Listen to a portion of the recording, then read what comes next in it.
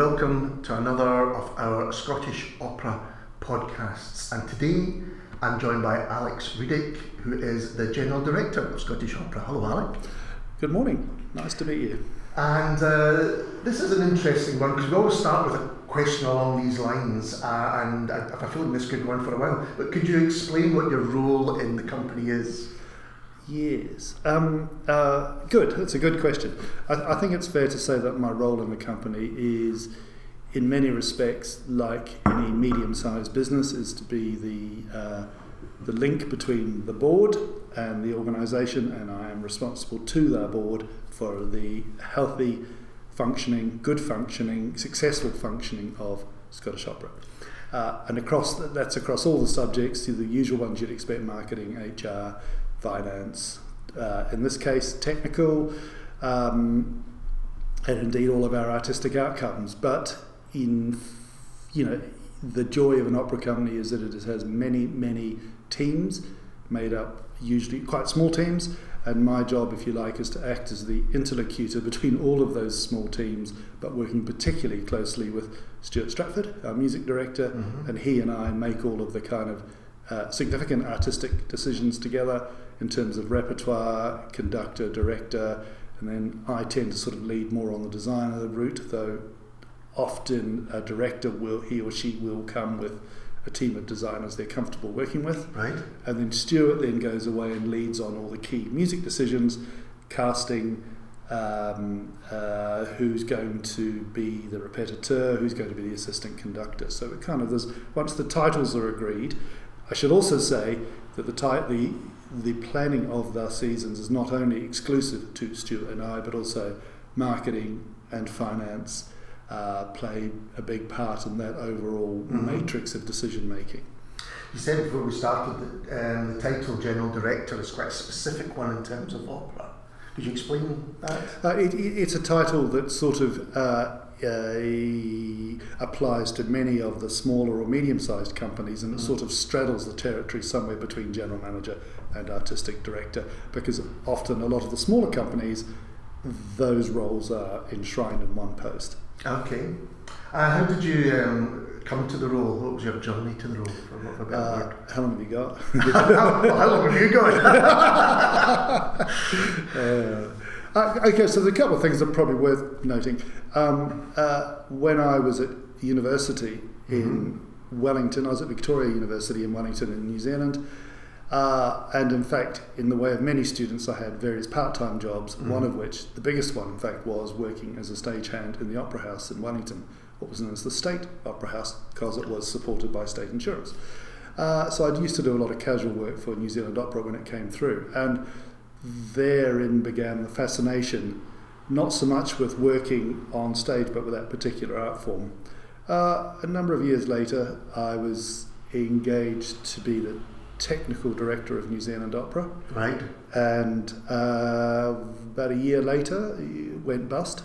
Okay. Now, worth noting that the key reason, in my view, that it went bust was because it hadn't paid enough attention to what the audience wanted to see and hear. So at the time, I never realised I was learning that, but obviously by osmosis, etc. Fast forward a goodly number of years in which I had a lot of portfolio career, a lot of, particularly ending up as the sort of chief executive of the New Zealand Festival in Wellington. If you've got time, I'm going to tell you how I got there. I was working for the Edinburgh Festival, 1990 Edinburgh Festival. I was working for Bill Burdett Coots at the Assembly Rooms as part of the festival, sitting in my office, and a fellow Kiwi called it'll come to me. Okay, a fellow Kiwi walked past and said, "Oh, what are you doing here?" And I said, "Well, what are you doing here?" Kieran Goodwin. And he and I had toured with the New Zealand Ballet a number of years ago when I was stage manager, so this would be in the mid-80s. And it transpired he was working for the New Zealand Festival, which had, in its sort of nascent early start-up days, and they had, within a very short space of time, ended up in quite a complicated financial mess. So Kieran said, it transpires he was the number 2 of the New Zealand Festival. And he said, isn't it time you came back? There's a job at New Zealand Festival for a technical director. I think you should come back. No. I'm here. I'm happy. I'm at him. I don't want to go back to New Zealand. All right, okay. Anyway, a couple of days later, the phone rang, and it was Christopher Doig, who was not only the boss of the New Zealand Festival, but also had a very, very big career as a Hilton tenor. So both in Australia and in Europe, and and a real force of nature. Alex, it's Christopher Doig here. Your nation needs you. It's time you came back. You got the call. Right, okay. So anyway, went back, and over the years from 1991 through to 2002, I was had a peripatetic career with the New Zealand Festival, culminating in the presentation of the Edinburgh Military Tattoo, which first ever outing from Edinburgh was in Wellington in 2000 at the turn of the millennium. Anyway, the long and the short of it was that by the time I'd finished at the New Zealand Festival as their chief exec, the festival was in a good position financially, and it it had established itself properly, and indeed the tattoo had provided a war chest that enabled all sorts of other much less popular shows to be presented. Worth noting in New Zealand that there is very little public subsidy for the performing arts. Okay. So sponsorship, fundraising, commercial activity all forms part of the matrix. I was in 2002, I had a call to make myself available to New Zealand Opera as their general director. They having gone bust, as I said earlier, they reformed through a series of pro-am companies, and in the end the Arts Council said is their will and motivation to reform a professional entity. They had reformed, and within 2 years had already accumulated, this is 1999 to 2001, reformed in 99, by 2001 had already accumulated a lot of debt again. Right, okay. So the board said, listen, we can't let history repeat itself. They found a new chair who had indeed been my chair at the New Zealand Festival, and Sir David said he would only take the role on if I would be General Director. So long story short, I became General Director of New Zealand Opera, and happily and luckily within a very short space of time. In fact, the first production we did there was A Marriage of Figaro, which was so successful that we had to put extra performances on. So, brilliant, clear the debt. Right. I'm thinking, crikey, this is easy. I've only ever thought that thought once. And we thought this. Anyway, long story short, after 4 years at New Zealand Opera, I'd kind of realised, hitherto coming here, I'd realised that the piece of work that I could do for them had been done, and that it needed someone slightly different to take it to its next place. Particularly because, referring to the title General Director, that there was nothing that I didn't know about running the business, or hadn't learnt about running the business, but actually in terms of my knowledge of the art form, and particularly singing and singers, it wasn't good enough to be able to continue in that role as General Director. That's interesting. So that kind of coincided with a phone call from this side of the world, and long story short, I ended up coming here. Started on the 6th of February, I think, 2006. Right. And again, came here, and for every note of congratulations I got, I also got a note of commiseration, genuinely, from people going, really, what on earth have you done? Are you sure you've made the right decision, and all that sort of stuff, Because Scottish Opera at the time was also, in a wee bit of it had made some complicated stuff for itself that it then had not been able to undo. Okay. And that led to the government deciding that the only way to clear one particular problem, which was a significant accumulated debt, was to stop the company activity for a period of time, 14 months, use incoming funds to repay the debt, and then start again. And so I was engaged at that point of starting again. Yep. Before we move on to your time at Scottish Opera, I'm fascinated by what was it about that particular Marriage of Figaro, do you think, that made it so popular in New Zealand? After having all the problems that you explained before? Yeah, I think the thing that, there'd been no Mozart done for some time. Right. Secondly, it was I'd asked a very talented and successful theatre director, Colin McColl, to take a look at this title, and we'd also done it in partnership. The costumes were designed by Trelise Cooper, a New Zealand fashion designer. Right. And we included in the foyers a series of fashion shows, and during the interval and before the show, and you think it all sounds a bit cheesy, but somewhere in the zeitgeist, all of these factors came together. Figaro is a long opera, but well directed. It skips along. Really lovely cast, beautiful production, and just the vibe was high. Right. And that's just So the thing. bringing all these different aspects in as well. Yeah. But I mean, the joy and the peril of showbiz that it only works when the vibe's high. Yeah. And there is no way of articulating it beyond that. Okay. It's just the vibe's got to be high. Yeah. So I hinted at it a little bit there, but what challenges did you face when you started all those years ago?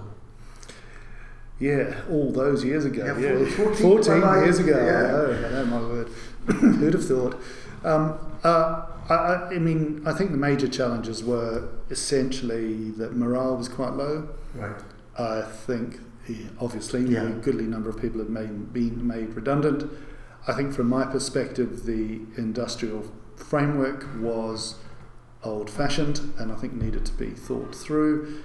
And I think that to an extent we'd kind of broken our covenant with the audience, right. Which sounds incredibly pretentious. It's not meant to be. It's just that somewhere along the way I believe we hadn't been doing good enough work consistently, and also that our dressing up box of repertoire had gone down a particular route that hadn't necessarily always appealed to all of our audiences, yes. Plural. And so what I set about doing was essentially rebuilding the dressing up box. In other words, that we made sure we had some more Mozart, that we happily were able to engage David McVicker to make a new Traviata for us, which proved to be incredibly popular. Sir Thomas Allen was introduced to me, and he's, as you know, made 4 productions for Scottish opera. Barbara of Seville, Marriage of Figaro, Magic Flute, and of course Don Giovanni. 3 of which have been revived with us, again, even more successfully, and the 4th one will be any minute now without telling you exactly when. So, I think it was... I think I had a determination to re-engage with the audience through the repertoire. Right. Secondly, to re-engage with the audience through the quality of, in inverted commas, and I have, not everyone agrees with my choice of phrase, but through the quality of our storytelling. Yeah. And it's easy to think that might appear reductivist.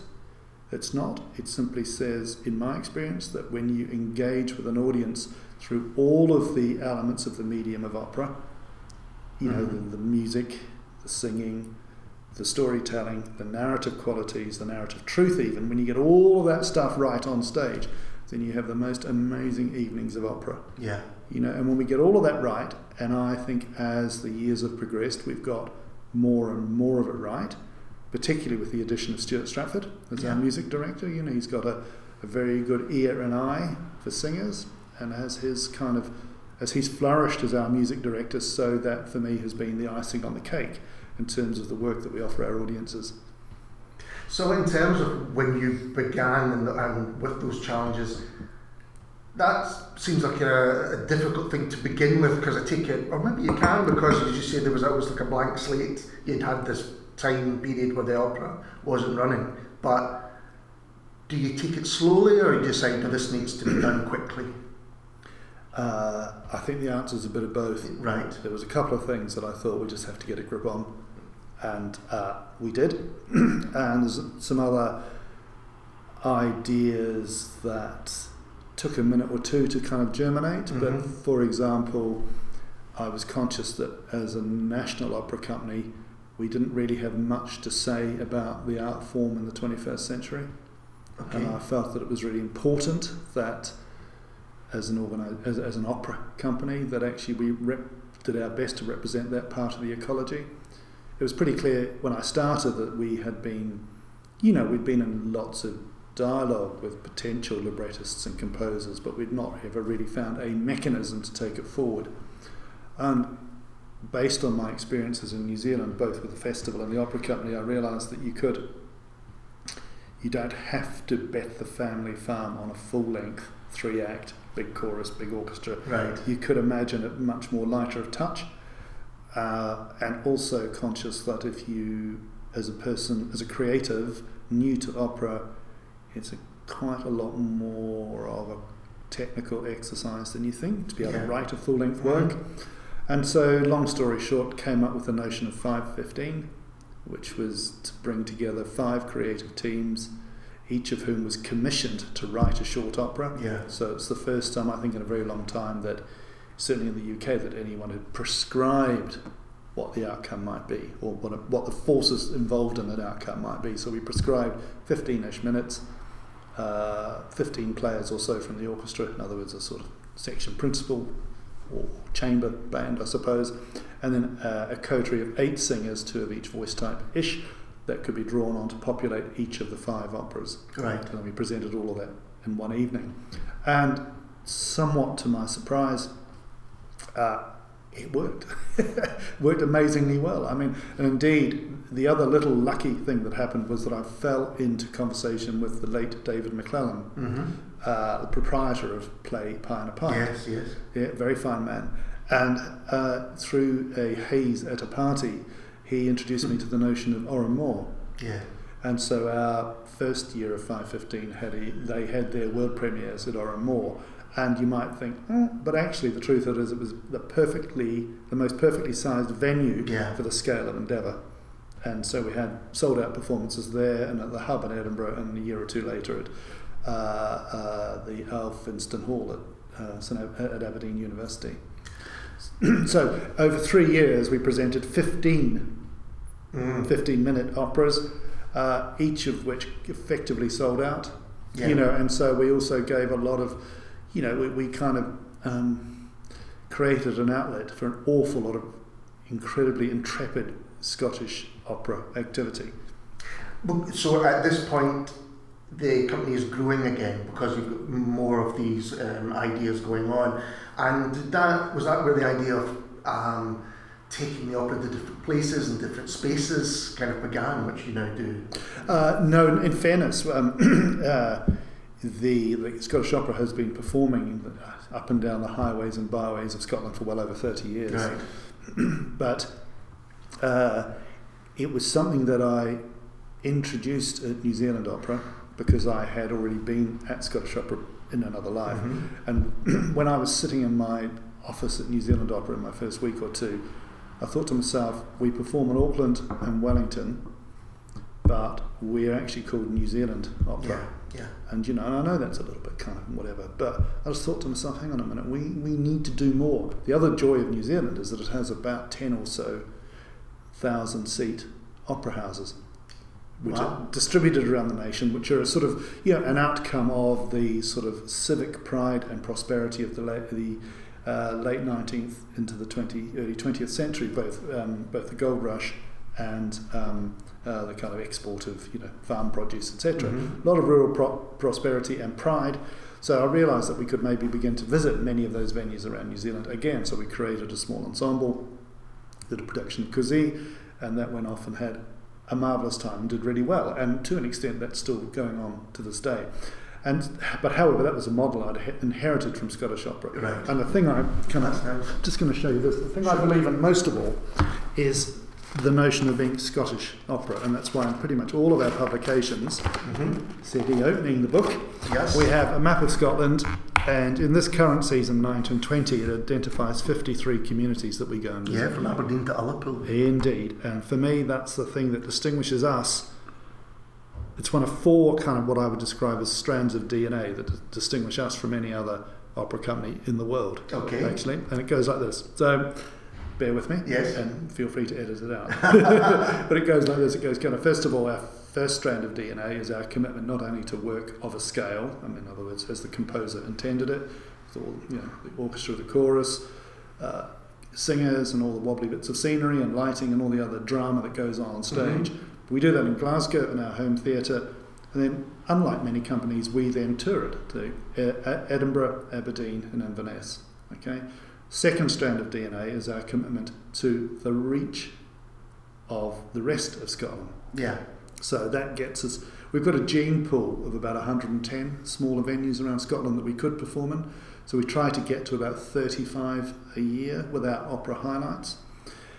We've added, a number of years ago, we added a converted scenery trailer, which we converted into a mini version of the Theatre Royal. So that helps us pop up in all sorts of other communities.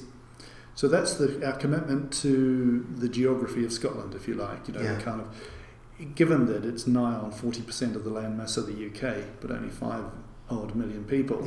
You know, I think we've got a duty of care to all of the taxpayers in Scotland to make an operatic nuisance of ourselves as far and wide as possible. Third strand of DNA is the commitment to education. And in the calendar year 2022, we will be celebrating the 50th anniversary of our education endeavours. Longest standing education team of any opera company in Europe. And then the fourth strand of our DNA is our commitment to new work. Right. And by new work, it's either pieces like Anthropocene, which had its world premiere at the beginning of last year, which, long story short, is the outcome of 515. Right, okay. Ultimately. And also Nixon in China, you know, late 20th century. So Stuart and I we kind of hold this January-February slot for our new work. So when you put those 4 strands of DNA together, I argue ungrammatically that it makes us the most unique opera company in the world. Well, you've got the 4 strands that you talked about there, but we've done a few interviews now with people from many different departments, and I'm very interested about how you balance the support you give to all these different departments. Could you say you've got your 4 strands in mind, that's what we're going to follow, but then you've got all the support behind those in all these different areas? I suppose what it goes back to is when I started in 2014, I had a determination to ensure that each of the teams at Scottish Opera should be the best it could be. Yeah. You know, and so first of all, we work closely with Kathy Shaw, who's our head of HR, and her and I participate. Unusually, we participate, as you know, we participate in all the second interviews. So we always do second interviews, any post with an organised, and Kath and I always participate in them. We assume that the people being brought forward by their managers, you know, obviously can do the job, so we take that bit mostly for granted. What we want to do is, what's the DNA of this person like? And if we chop their arm off, does it say Scottish Opera? You know, because there are so many situations where any one individual can be our brand representative. You know, and noting that Scottish Opera's brand was a tiny bit wobbly 15 years ago, my determination was that at any point in time, any person who worked for us would be seen as, you know, an embodiment of that new brand, which is about confident, good-mannered, you know, able to be articulate about who we are and to hopefully imbue most of our brand values most of the time. And, you know, that's mainly about standards and excellence. Yeah, and it makes complete sense. If you want to be the best on stage, then you really want the best behind the stage in every single way. And it's certainly, you know, there are plenty of examples in other lives where the 43rd stagehand has been mischievous and then the whole art has suffered. That's fascinating. I'm not down on stagehands. No. Don't worry about that. Don't worry about that, boys.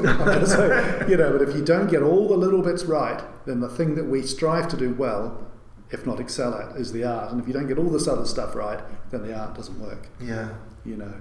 And so, for example, we now run a really, you know, very high quality scenery building team, you know, led by Ed and his joiners.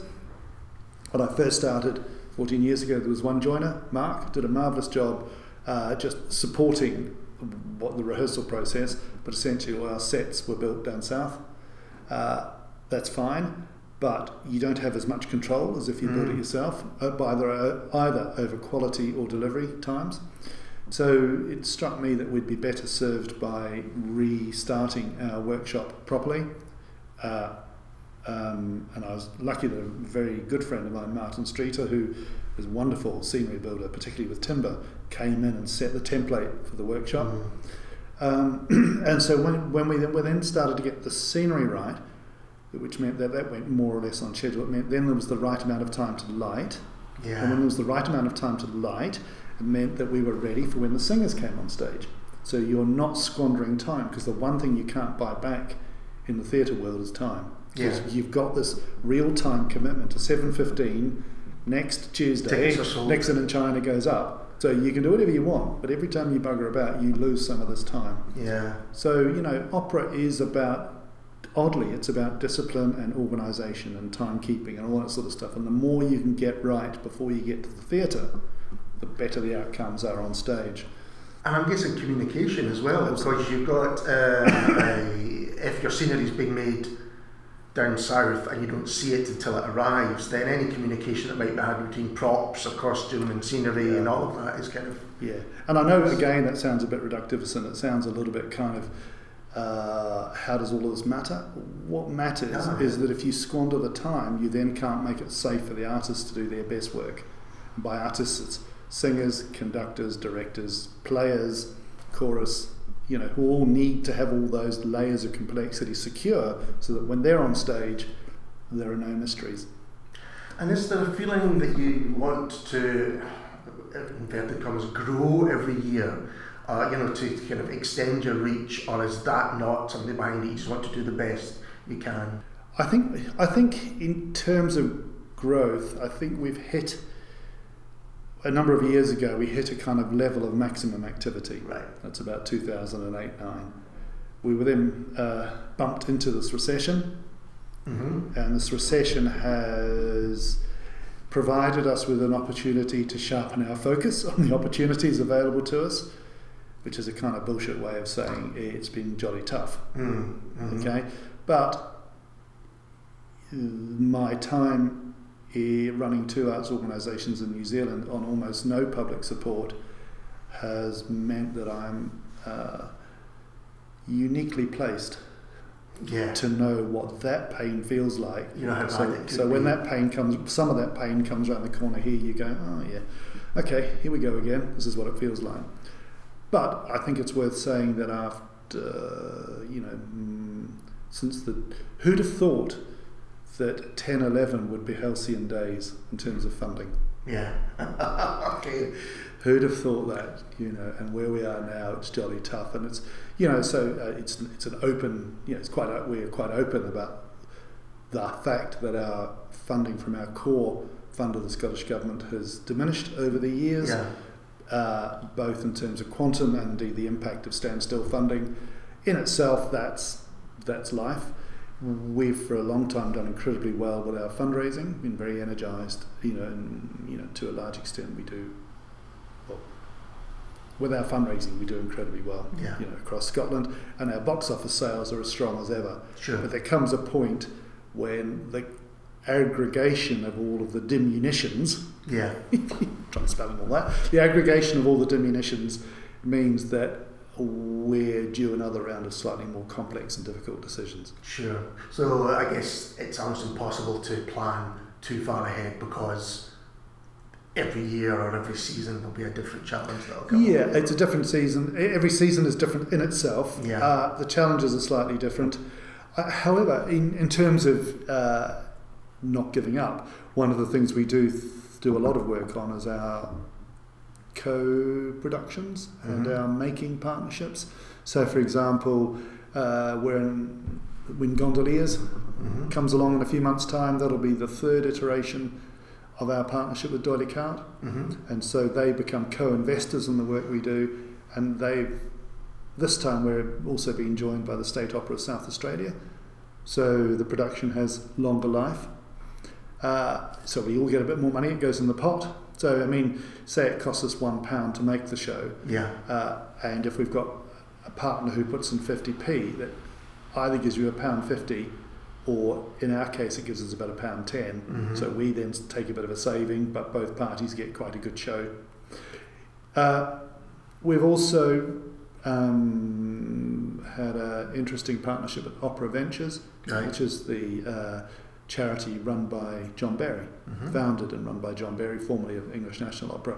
And he brought us the notion of working in partnership with him on Greek, which premiered, the production premiered at the Edinburgh Festival in 2017, Right. probably. Yep, 2017. And that partnership enabled us to do an extra opera, Greek, that we would not have been able to do ourselves. Right. And then went on to perform at the Brooklyn Academy of Music in New York. So, fast forward a few minutes, and last Edinburgh Festival, working with Opera Ventures and 3 other co-producers, we presented Breaking the Waves, the Edinburgh International Festival. That, in a few weeks' time, will be going to the Adelaide Festival in Australia, and then a few months after that, back to Brooklyn.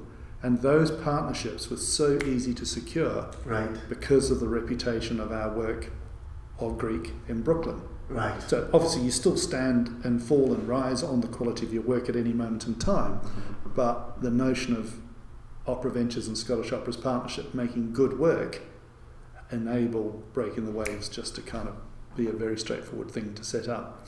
And we're now in conversation with Opera Ventures about a further project for 23.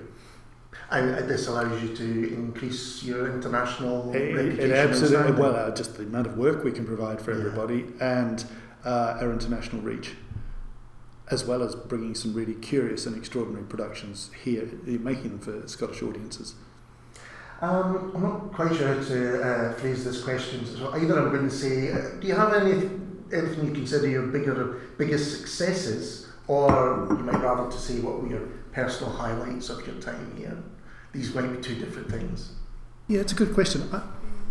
In reflecting on my time here to date, I think the thing I'm most proud of is the number of younger people we've had flow through this organisation. With our young company that we started about 11 years ago, that is a home for 14 to 21-year-olds who want to get to know a bit more about our art form. About the success of our under 26 £10 ticket, which these days those folk represent about 10% of our audience, and indeed when you look around the foyers, all of those stereotypical impressions of an opera audience that just don't hold true anymore. Honestly, you look around our audience, the foyers and the audiences are made up of the full age And they absolutely spectrum. are, I would say, which I didn't expect when I came on to start reviewing them. I absolutely are. Yeah, I'm really proud of our Emerging Artists program, which started again about 11 years ago. I think it's worth saying the reason I felt it was important to start it was that I was conscious that a goodly number of younger singers who were training in Scotland were at the time, in my view, not well enough prepared for a career in opera, and I thought it was our duty to try and ensure that as they made their inevitable migration to London and or other epicentres of opera, that they had every possible opportunity to be as fully fledged as they could be. Okay. So I think of it, I suppose, as a bit of a performance enhancement program, but it's also about life in an opera company. And we try to get rid of all the cliches. It's about hard work. It's about doing our small-scale touring, or covers, or understudies, or small roles, and just generally learning your job. So kind of a semi-hemi-demi apprenticeship in some ways. We also realised that there was a need for repetiteurs, those guys who play for rehearsals. We've also added a costume trainee to our Emerging Artists program, and indeed recently an associate producer. And that is a function of the growth of our international touring. I was looking for someone to help deal with the workload of touring, realised that there was no one who had opera specialisms in this area, Right. so we thought, well, we better train them ourselves.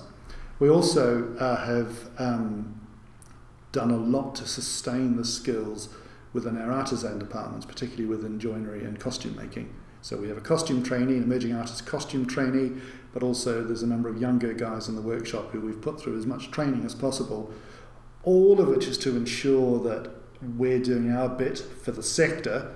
We're also doing our bit for the performing arts in Scotland, but we're also doing as much as we can to help ourselves.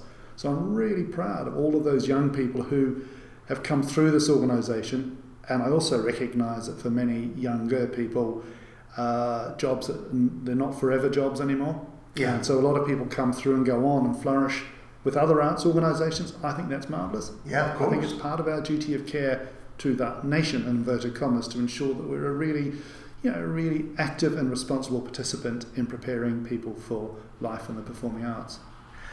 And if I can finish just with a question which you may not be able to answer, could you say you have a highlight of in terms of performance that you can think of here?